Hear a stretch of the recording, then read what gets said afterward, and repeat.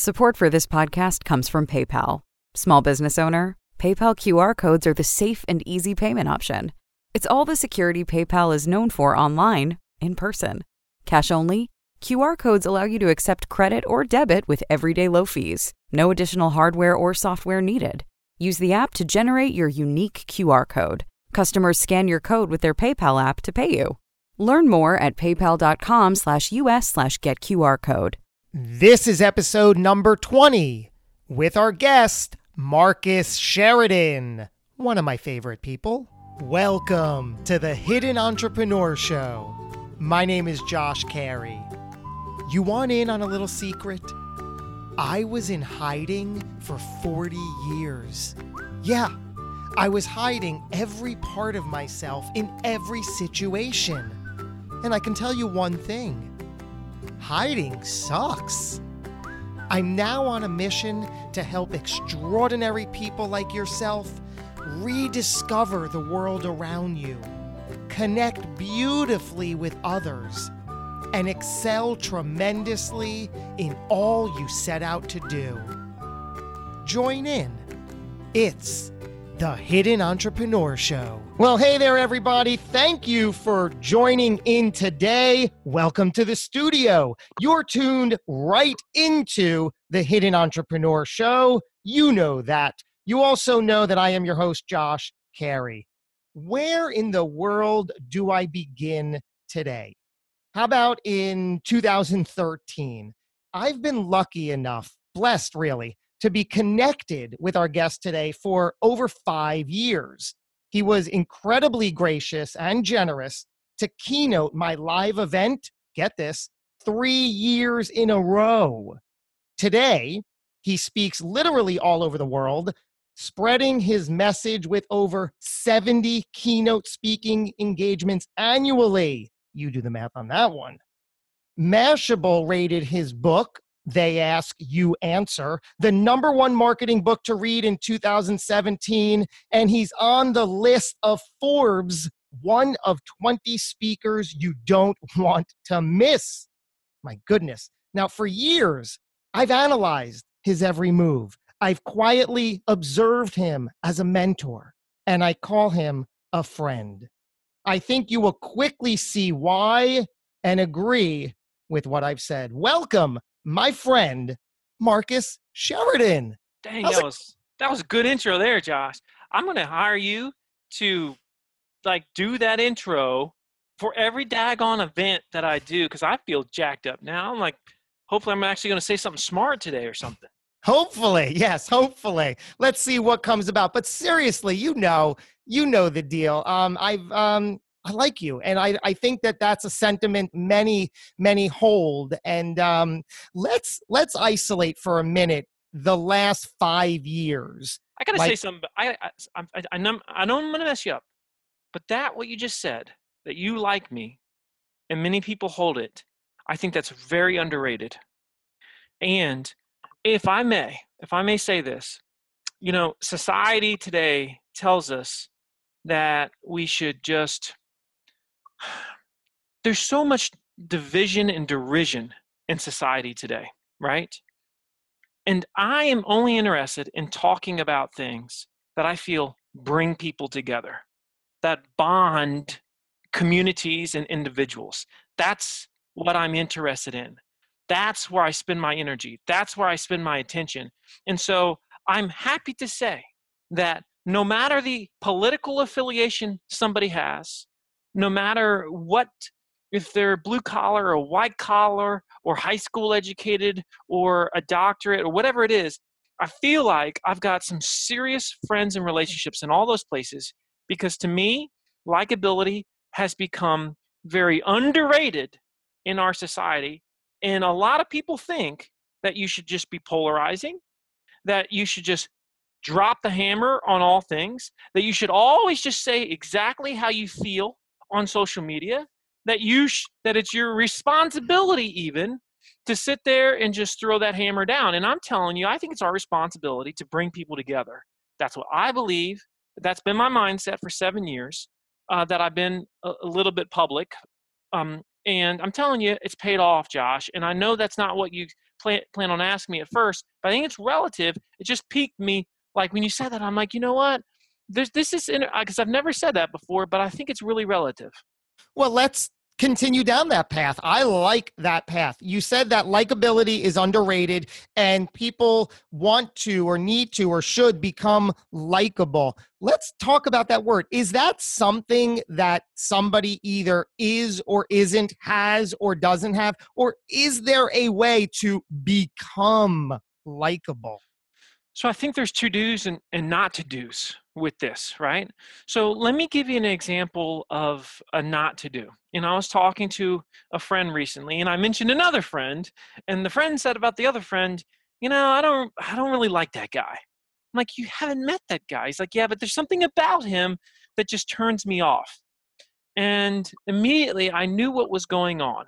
Because if you don't know this person, you might think to yourself, I don't like this guy or this gal. And here's number one reason why. You look at people online, let's say, in this digital setting, you say, there's something about him or her that I don't like. And it's almost always this, Josh.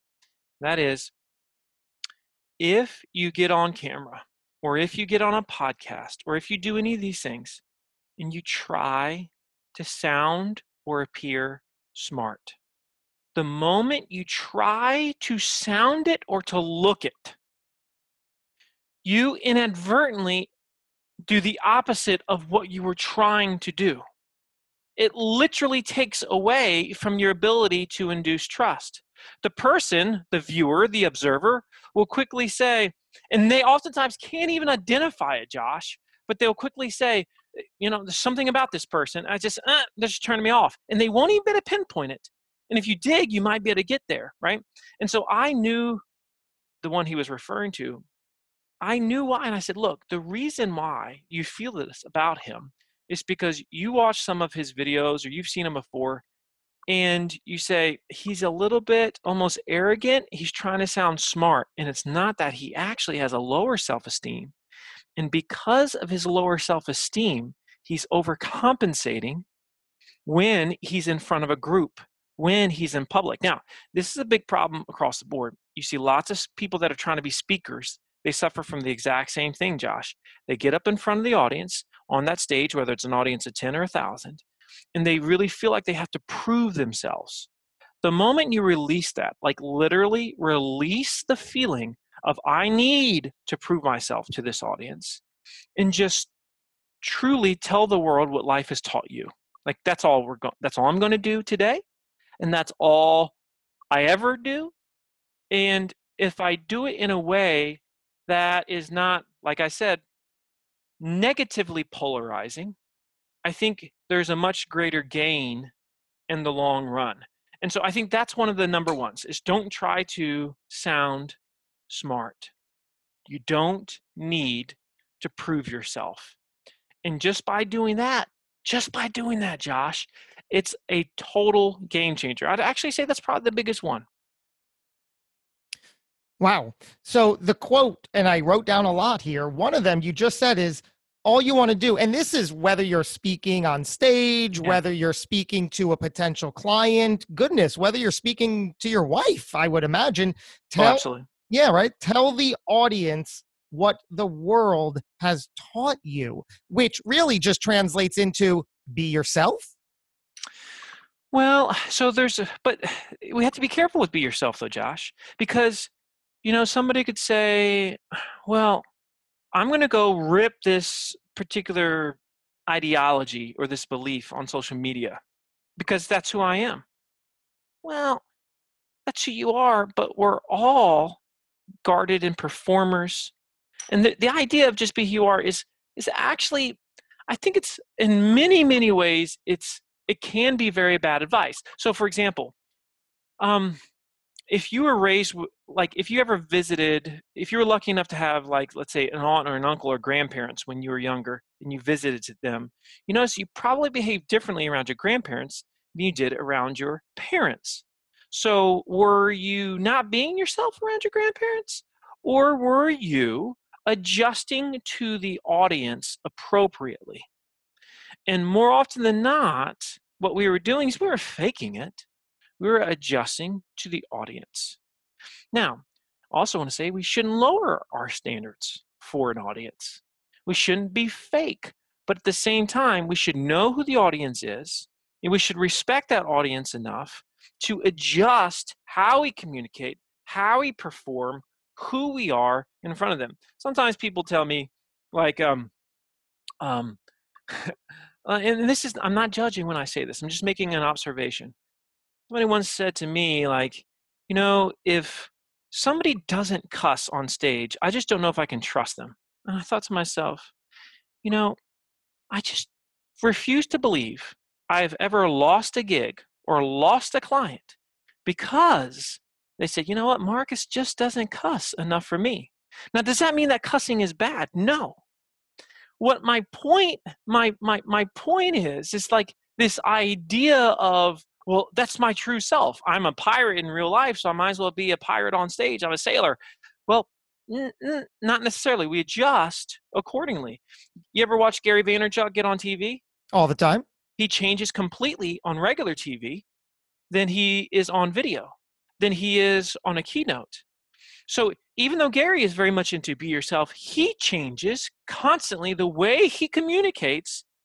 You go watch him speak to Larry King when he was on Larry King, and you tell me that's the same Gary that you saw when he was at some keynote with a bunch of rowdy folks in the UK. Not the same style of communication.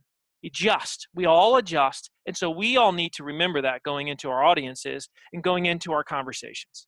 You spoke about inducing trust. How important is that? I think that is the building block of all business.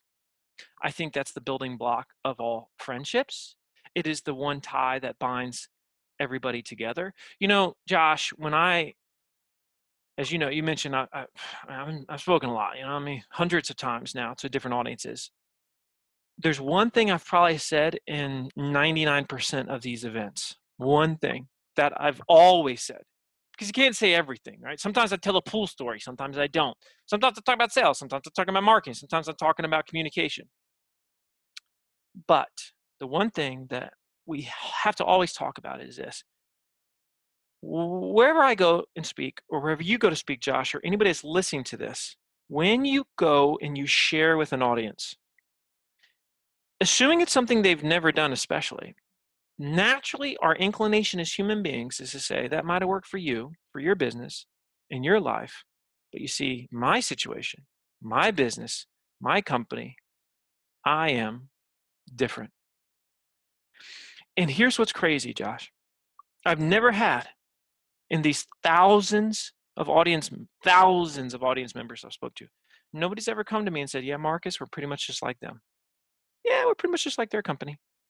And that's because we all feel so different. We all want to feel special. That's the deep psychology. We want to feel special.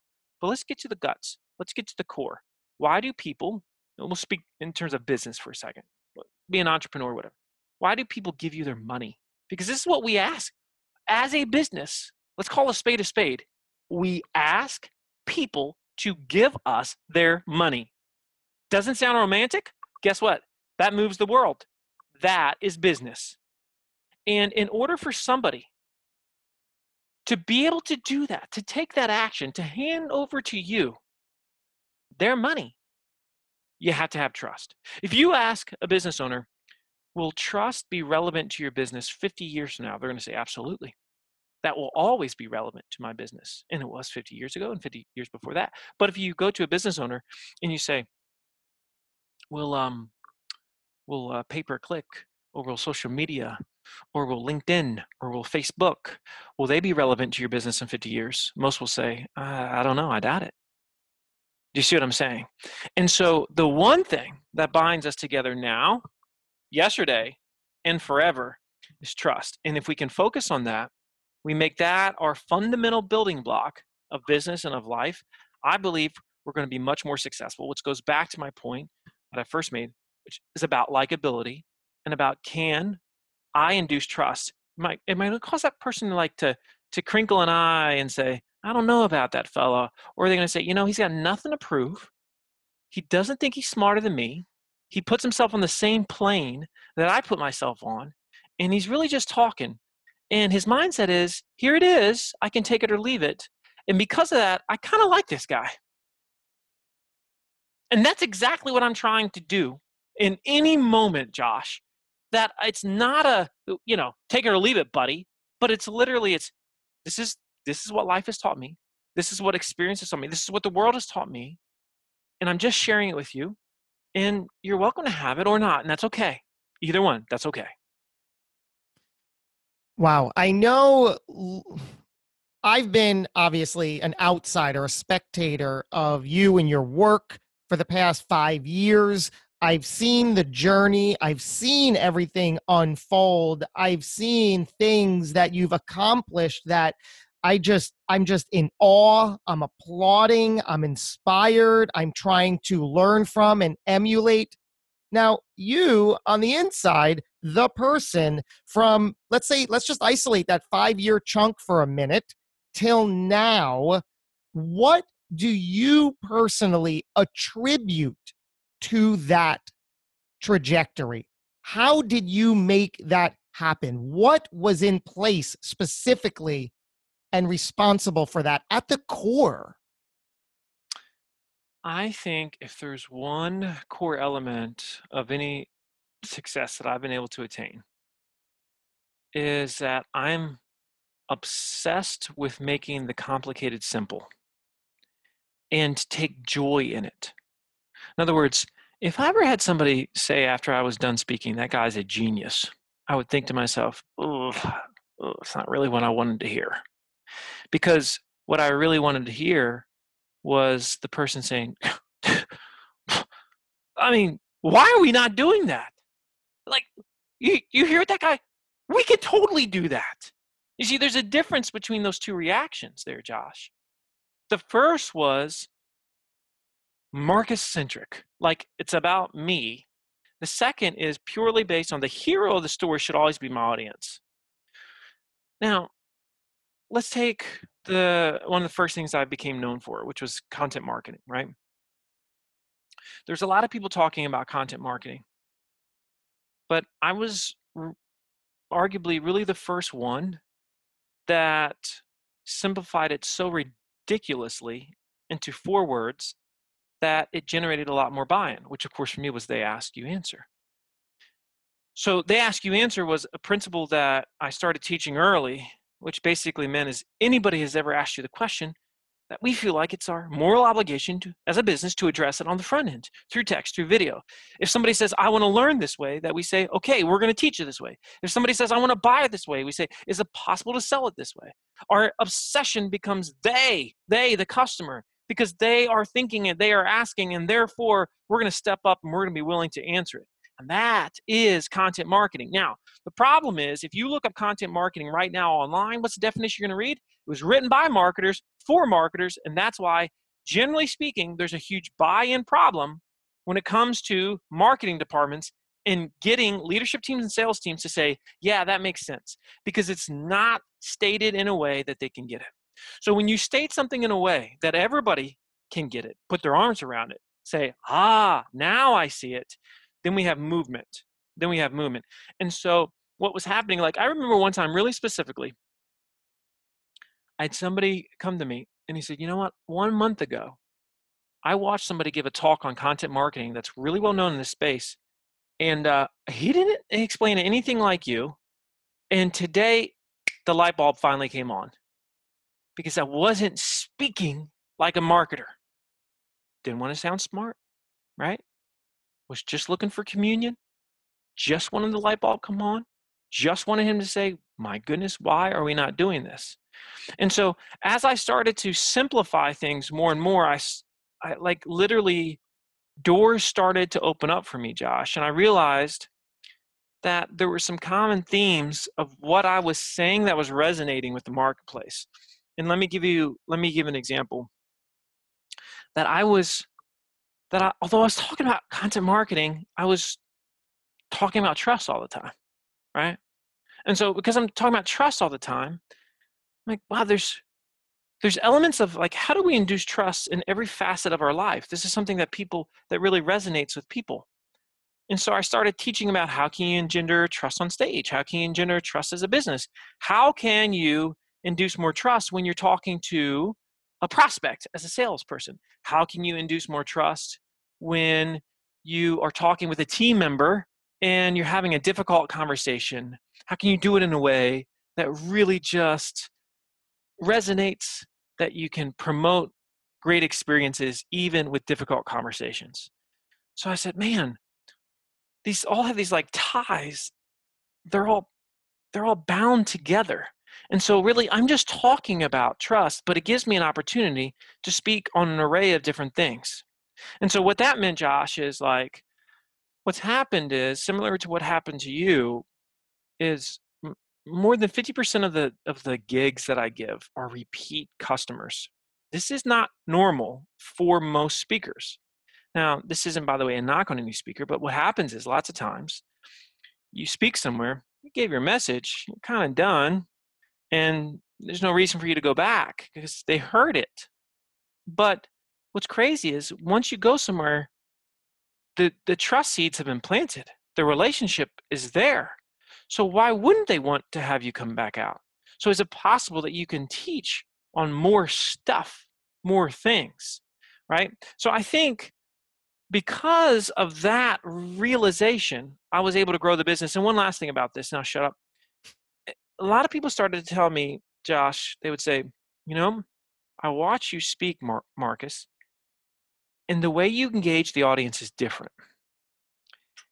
How do you do that? And once again, because if they ask you answer, I train my mind to pay attention to these types of questions. Because usually a question is a business model waiting to be expounded upon, right? It's waiting to be built if you just listen to the question. So like people want to know how I do that. So I started thinking about it. And then I said, okay, I'm going to teach how I give workshops. And that was the first one that I did. So I started teaching agencies, other marketing agencies, how I gave workshops. And I said, okay, there's actually much more here. I could teach this to anybody. And so I started teaching events that taught people how to be better speakers, communicators, and teachers, just in general, how to be a world-class communicator. So I started doing those, and I said, I could totally give these as a keynote. I could totally do this as another breakout. I could do this all day long with any organization. And so what's funny is if you just pay attention to the little questions that you get, it is a business model that's waiting for you if you're willing to go after it. I got to know how we got to all this. Back in the day, Marcus, please take us back to little Marcus Sheridan growing up as a child. What was your home life like as a young boy? I feel that I had an extremely blessed childhood. And this is what I mean by that. My parents were divorced. They fought all the time. We were very poor. I shouldn't say very poor because I haven't experienced poverty like I've seen it in certain parts of the world.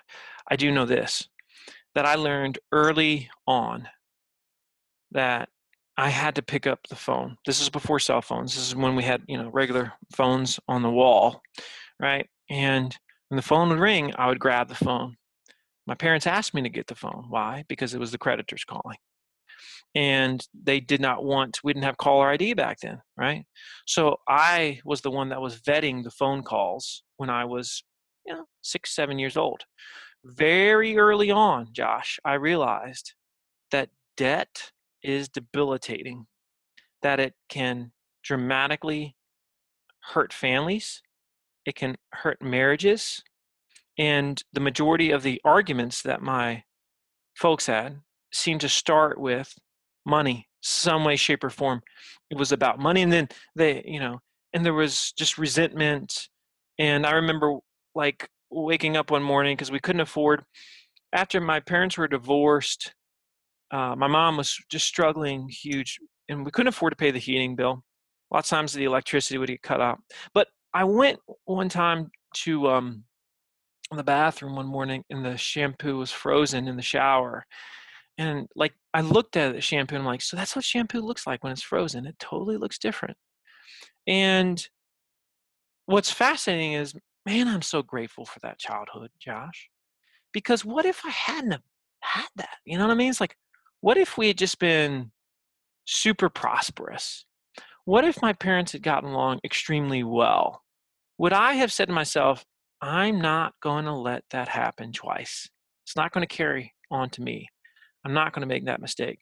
You know, my dad and I didn't get along very well when I was younger.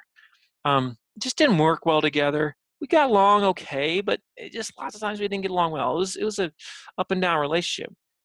And we get along much better today, and I'm really grateful for that.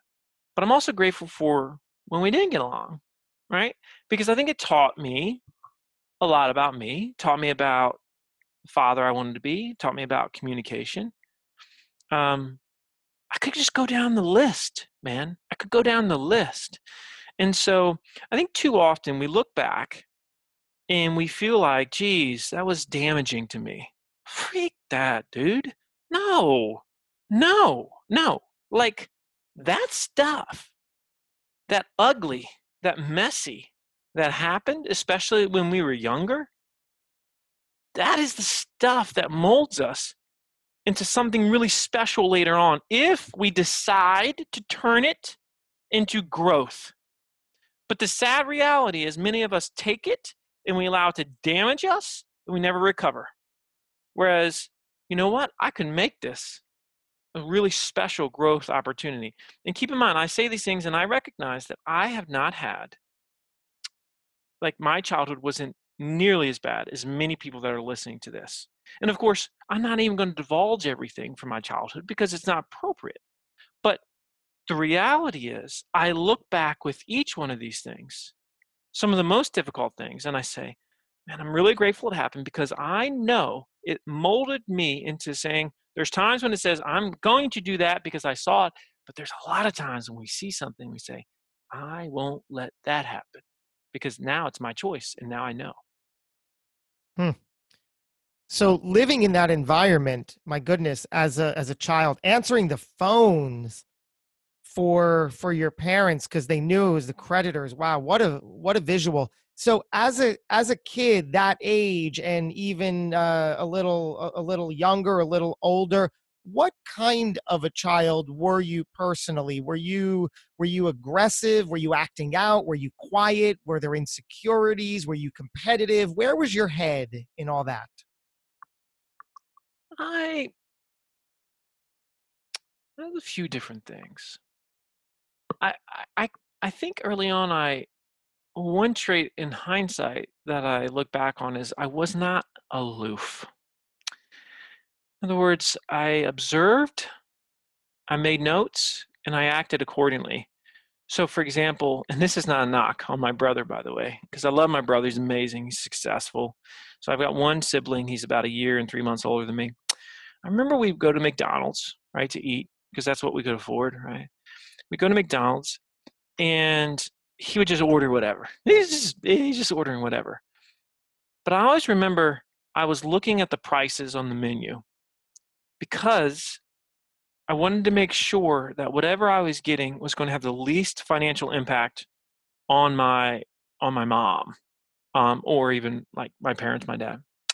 I remember a Christmas that my dad had said, it's not going to be a very good Christmas, and then he got a bunch of stuff. I think he got like even got a go-kart for us, and like I faked happiness because I knew that all those things had gone on the credit card. And so it was like I saw the end. I wasn't caught up in the present. I realized like this is what's going on. So that's one thing that I had early on, and I don't think that ever really left. Right. So this observing, again, simplifying the obvious sometimes is a powerful skill set that I think a lot of people sometimes lack. Sometimes. Now, the other couple of things that I had early on was, um, I was told I wasn't a good reader, and I was in the slow reading class. Now, I didn't quite understand that because I didn't feel dumb, but I was labeled early on that you are in the slow reading class. And of course, even then I'm like, so what do you mean? Just because I haven't shown this great propensity to necessarily read, right? But that's what I was told. So I believed that I wasn't a good reader for a while. My brother was a great reader, just from jump.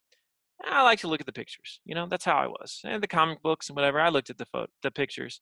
I didn't really read it so much, but I didn't see myself as being a bad reader, but I was told that I was. And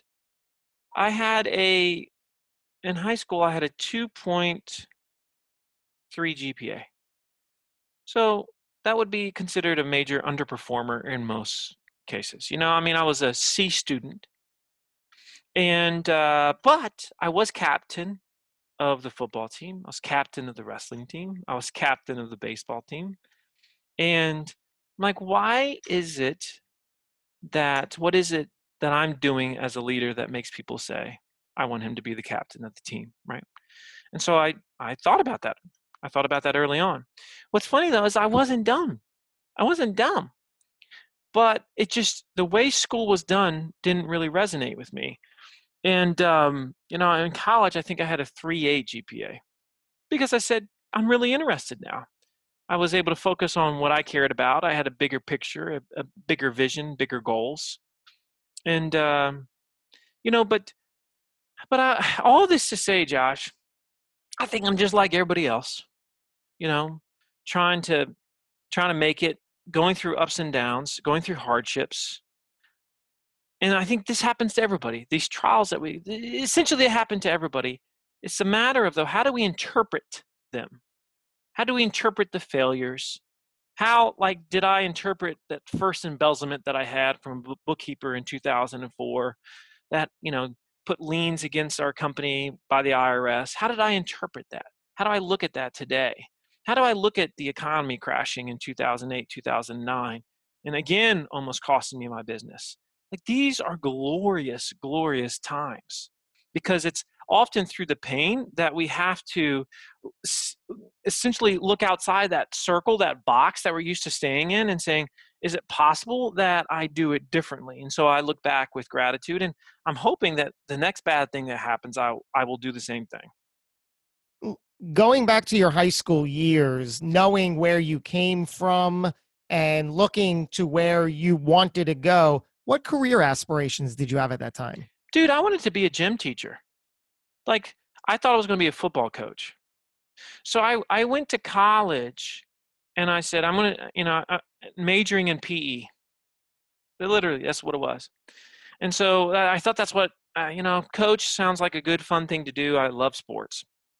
Now, what happened is I decided to go on a mission my first year in college. So I left college for 2 years and I went on a mission. And I lived in Chile for 2 years. I wasn't religious until probably my senior year in high school. My family wasn't religious. So this is something I just kind of discovered on my own. And so I went to Chile for 2 years, and that's when I started to realize, I have some unique differences about me, some skills, or I guess I saw what my genius was. That's when I knew, unquestionably, that I could communicate better than most people could communicate, that I could simplify things in a way that people could understand them, and that I had the potential to really do some great things if I could just get in front of an audience. Okay.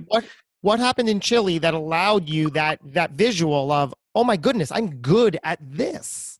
There's a couple things that happened. Let me just tell you one really unique story. So I was 3 months in Chile. After I'd been there for 3 months, I was struggling mightily with the language, big time. So much so that I thought I needed to go to the doctor to check if I had a hearing problem because I wasn't understanding people very well, and I just wasn't speaking it very well. And it was coming much slower for me than it was for some of the other missionaries, the other English-speaking missionaries that were there. And I was with this Latino companion who was from Chile, and we were teaching this one person, and she said that she wanted to get baptized in the church. Now, by the way, what I'm about to say is not a religious conversation. So for any of you that are feeling extra sensitive today, trust me, it's not religious, but there's no reason to feel that anyway, because this is just what life has taught me. This has nothing to do necessarily per se with religion, right? This is an experience. And so this person wanted to be baptized. Now, when there's a baptism in our church, how it works is there's a font that you fill up with water. A font is like a really deep, bigger bathtub that's kind of built into your church or something like that.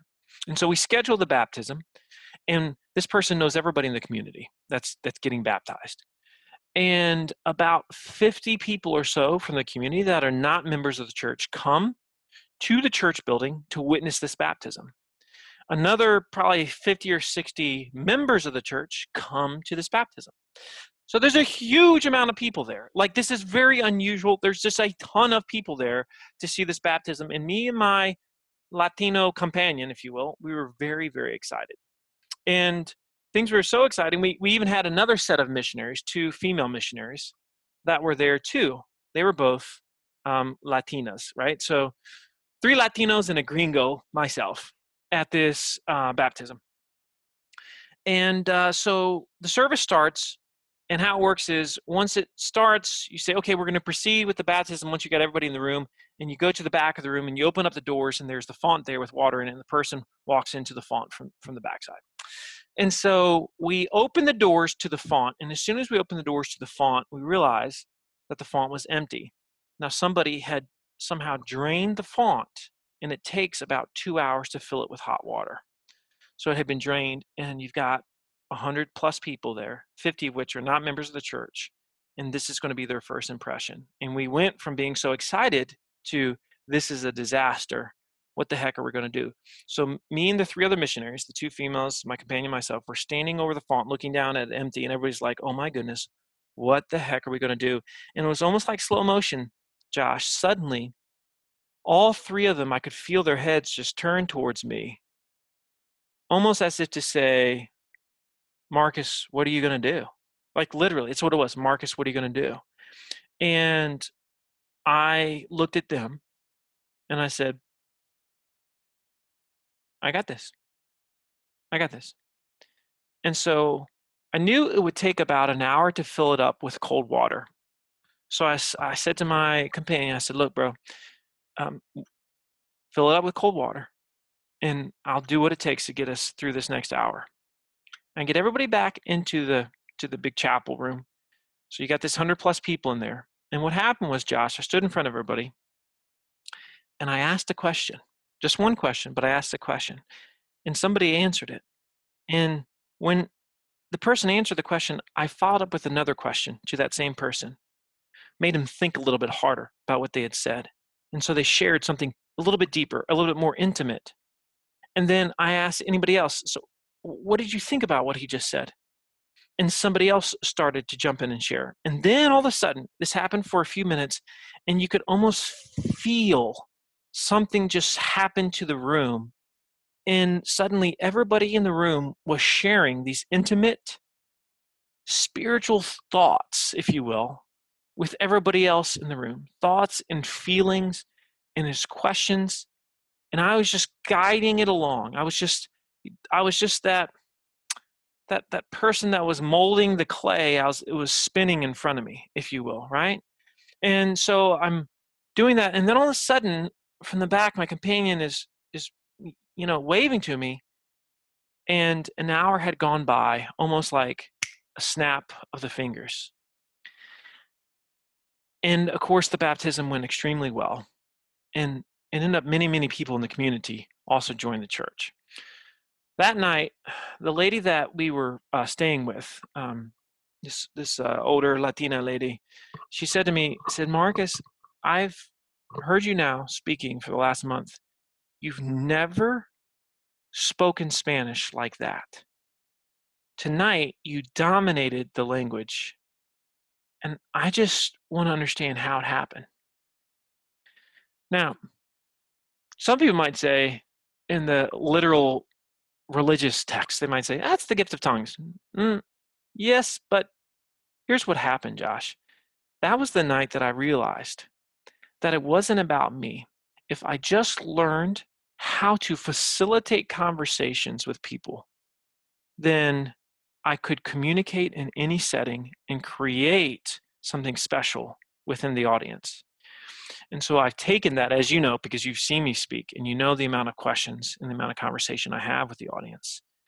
But it all started at the end of the world in a little town in Chile because I learned in a powerful moment that I was just there to facilitate the stories and the experiences of everybody else in the room. And if I could do that, we would have success. So that's one story. The other one was just simply this, Josh, and this, I'll be quick on this.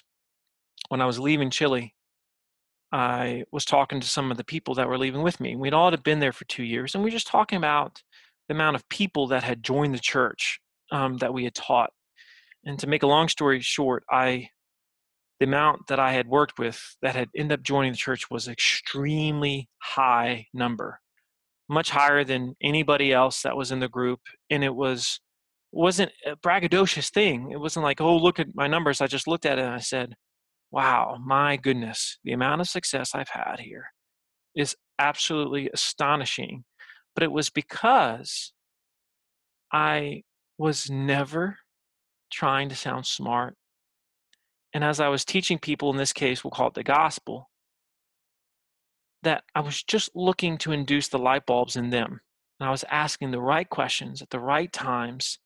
And because of that, it led them to take actions on their own because they wanted it. It wasn't force-fed by me. And that's when I knew I wanted to be a speaker. But, it took about 10 years of being a pool guy before I became a speaker. One of the extraordinary things of that initial story that I'm picking up on is obviously and simply it was all hinged on your reaction and response to that moment of, oh my goodness, the water is not filled. You easily could have kicked and screamed. And this is so powerful because I see this. I'm very aware and conscious of that today, that everything in our lives can be triggers, positive or negative. Yeah. Well, you're right. And so what causes three people to say, what are you going to do? What causes another person to say, I got this? Like, what is that? What is that thing, right?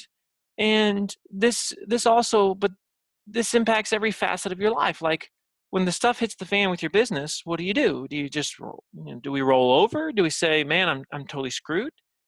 Because I've been there, man. I've looked over the financial abyss. I've as an adult, I've had some dire financial circumstances that we, of course, have gotten out of, right? And so there's always two options: inactivity / complain, or we can say, what are we going to do? And then we take an action. We do something. We get in motion. We have a goal in mind. And then all of a sudden things start to clear up. They just somehow clear up. And although it might not mean the end of that problem, it might not even solve that thing, but it will put you in a place where the general laws of momentum will carry you so as to recover from the thing. And this is why you see some people that might experience losses of millions and lose their businesses, and they come back 5 years later and they have a business that's 3 times stronger. It happens all the time, regardless of age, regardless of, quote, necessarily smarts or anything like that. They just, instead of saying, I'm out, I'm gonna cash in my chips or whatever it is, they pick themselves back up and they get to work and they get a vision again, they get a goal again, and they go at it. And that's where you see the miracles, man. And that's where it gets really, really fun. Whether we call this daily rituals or habits, what are some things you do today, every day, that you will do every day? What's Well, important? yeah, yeah. One of the things that I'm definitely into the physical, the spiritual, the mental, the emotional, and what we can do to induce strength with those, right? And so, no matter what, every single day, I exercise for 1 hour a day. And it's not a set time. Why? Because I travel for a living. But I have to do that because my physical affects my spiritual, and it just like it there's a trickle down effect. And so 1 hour a day, every single day, it's a religion. It's a religion, and I don't I it just has to happen. It's that important to me. And I feed off of that. So that's a big deal. Also, another one for me is it's I am not as much habit based as I should be per se, Josh, but one other habit that I have is I have a zero waste philosophy. And so what I mean by that is there's a lot of things that I don't do. And so for example, I don't watch TV, period. I've never seen an episode of the Game of Thrones. When people are bragging about the fact that um, they just did, they watched the whole season, or that they're yucking it up online about it. I'm like, man, what an unbelievable waste of 24 hours of your life that you and I will never get back. Like, what could we have done during those 24 hours? So I'm constantly gauging that. I'm gauging the only time I ever consume anything that's entertainment, only time, is when I'm working out. And even then, I have some pretty stringent rules, if you will. So, for example, every single workout has to include something that involves personal development. So let's say it's an hour workout. If I'm going to, let's say, watch a 45-minute episode of something that you might see on Netflix, I have to include a personal development video for the other 15 minutes. Not allowed to do both. In other words, I'm not allowed to start an episode, stop an episode, and start a new episode. No, I don't do that. Don't do that. And so it always involves my learning is pretty obsessed with personal development, but zero waste. When I'm in the car, I don't listen to the radio. I only listen to things that are going to induce personal development. When I'm on the airplane, which is a huge amount of time, I sit on the airplane, Josh, I look around, and I look at everybody that's playing games. And then I look at the other activities that they're doing. And it's funny how you can kind of tell the most successful people on the plane, they ain't playing Candy Crush. At least not the majority of the time. They're actively engaged in a worthy cause. And so that's what I'm asking myself always. Are you right now actively engaged in a worthy cause? If not, check yourself. Check yourself. And so usually by the time I check myself, I make a shift, and I'll start to consume something that is going to help me, or produce some art, be it in the form of some article, some video, some plan, something like that. Does that make sense? Those are my rituals. Fully agree. And I'm so glad you brought up the exercise and the personal growth, because as you know, Napoleon Hill calls that our mind body. He doesn't differentiate. He says these two things of ours are not separate, are not independent. They are connected. What you feed your mind will directly benefit or not your body, your physical being. It will influence one and the other. And what you feed your body and how you treat your body is also going to directly feed your brain. Well, it sounds almost cliche to some people, but that's the reality, right? And the more we recognize that, I mean, I have this conversation with my kids all the time, all the time. And, we talk about energy and why do you feel enthusiastic today? Or why do you feel lethargic today?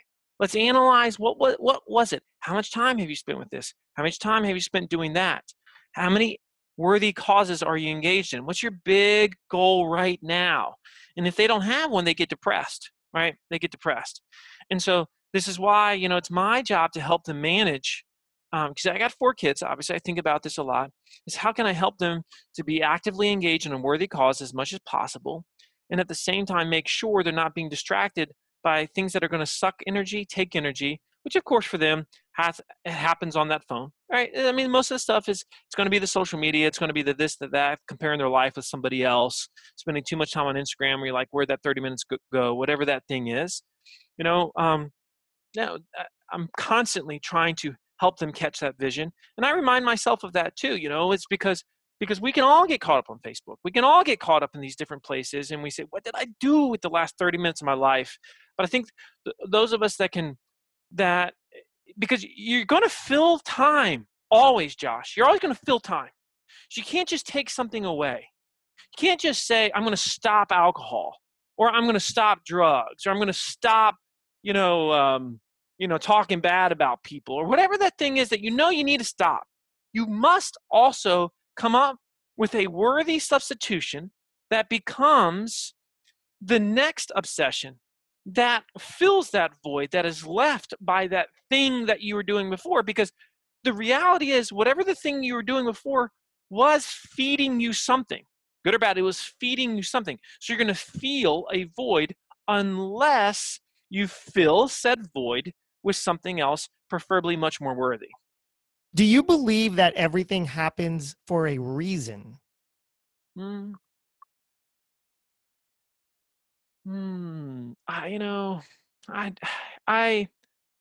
would say yes. I mean, but there's a quote: "All things were done in the wisdom of Him who knoweth all things." And what I get from that is that I just don't have the wisdom to know all things, though. And so like, there's something else here that's going on that I can't control everything, but daggone, I can sure control and will a lot. And I don't necessarily think. I think we all have the potential for greatness. I definitely don't think it's lock, stock, and barrel that we're going to be great. And I think we have to use our free agency and our free will to either take us down that road or not. And that's my general point of view on it. How are you spiritual or religious today? I mean, there's a big part of me that is I would say I try to be both, right? Spiritual and religious. What I do, though, is I don't judge, right? That's a big deal to me. I think there's this big misnomer society that if you're religious, you're judgmental. That's not true. It's not true at all. I got friends across the board, man. And it's not my job to judge these people. I got too much to worry about myself. I look in the mirror and flaw city, baby. So I'm not gonna worry about that. But yeah, I go to church every daggone Sunday because it's part of who I am, and I'm going there because I need it, because I'm naturally selfish, and it forces me to think about other people. It forces me to take time away from some of the other fun stuff that I want to do, and that's why I need it. It's the hospital, right? Everybody's sick, and people say, that they don't need to go. We all need. We all have a religion. Everybody's got religion. Everybody's listening to this. Some people, their religion is politics. Some people, their religion could be some cause. But everybody's got a church that they're attending right now, physically or emotionally. They're attending church, right? And so I happen to attend every Sunday. I do go to church. It's a major part of my life. What do you believe happens when it's all over? Well,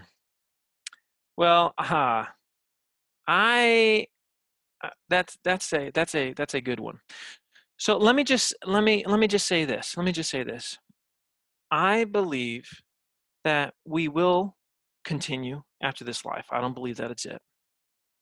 And I believe that there is something much more than us, a God, a Father in heaven, maybe a mother in heaven too, that love us and that want the best for us, and that this is our probationary state. This is the time where we get to prove ourselves, where we get to grow, we get to fail, we get to get up, and we take that knowledge with us that we attain in this life to the next one. And I don't know what the next one looks like, but I do believe that's true.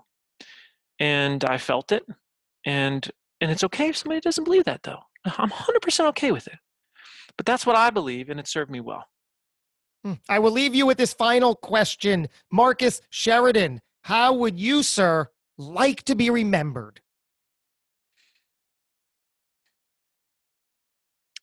I would just like for people to say, my goodness, he really was a great teacher. He really, really was. And he helped me see things just a little bit differently than I saw them before. If they say that, then I think I've done all right.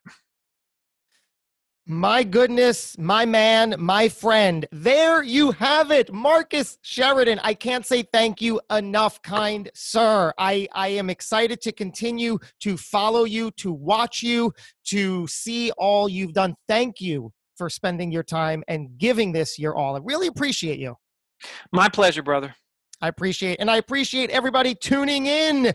You know the deal. There's another episode right around the corner. If you liked this one, get in touch. Let us know how you enjoyed it. Until next time, ladies and gentlemen, go get it.